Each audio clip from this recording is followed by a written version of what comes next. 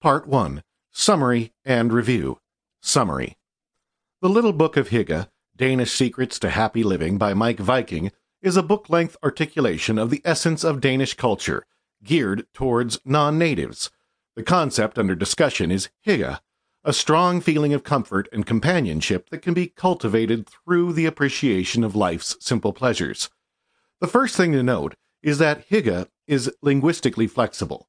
It can morph into different parts of speech at will, and be combined with other words as well. The words ubiquity and flexibility convey how essential Hygge is to the people of Denmark. As the CEO of a Danish think tank that quantifies happiness and measures it around the globe, Wiking believes that Hygge is a critical component of happiness. He acknowledges that the Danish welfare state, which reduces risk and anxiety across the nation, is another critical component, a sort of prerequisite for Hygge. A daily commitment to seeking Hygge out when the opportunity arises helps promote long-term happiness. One essential ingredient to Hygge is ambience, which is rooted in the Danish obsession with good design. Lighting is perhaps more essential than any other design element, including furniture. Candles are an important part of Hygge culture.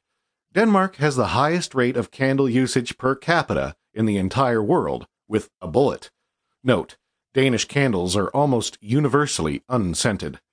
Lamps, too, are important, and low wattage is key. Overhead lights are all but forbidden.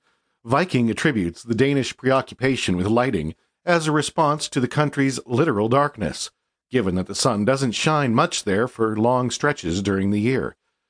Another essential aspect of Danish Hygge is comfort. Homes should be stocked with creature comforts like sheepskins, woolen clothes, preferably hand-knit, ceramic mugs for hot cups of coffee and tea, and wooden furniture. Fireplaces are often the centerpiece of the household and tend to be an important architectural feature. If possible, some corner or special spot, like a windowsill, should be transformed into a hyggekrog, or nook, equipped for reading or quiet reflection. Home is another essential ingredient in Hygge. That is not to say that Hygge is an isolated affair. In fact, it tends to be the opposite. Strong social bonds are essential to Hygge, not least because active personal networks are the best predictor of happiness. But Danes often socializes in small groups in one another's homes instead of going out on the town.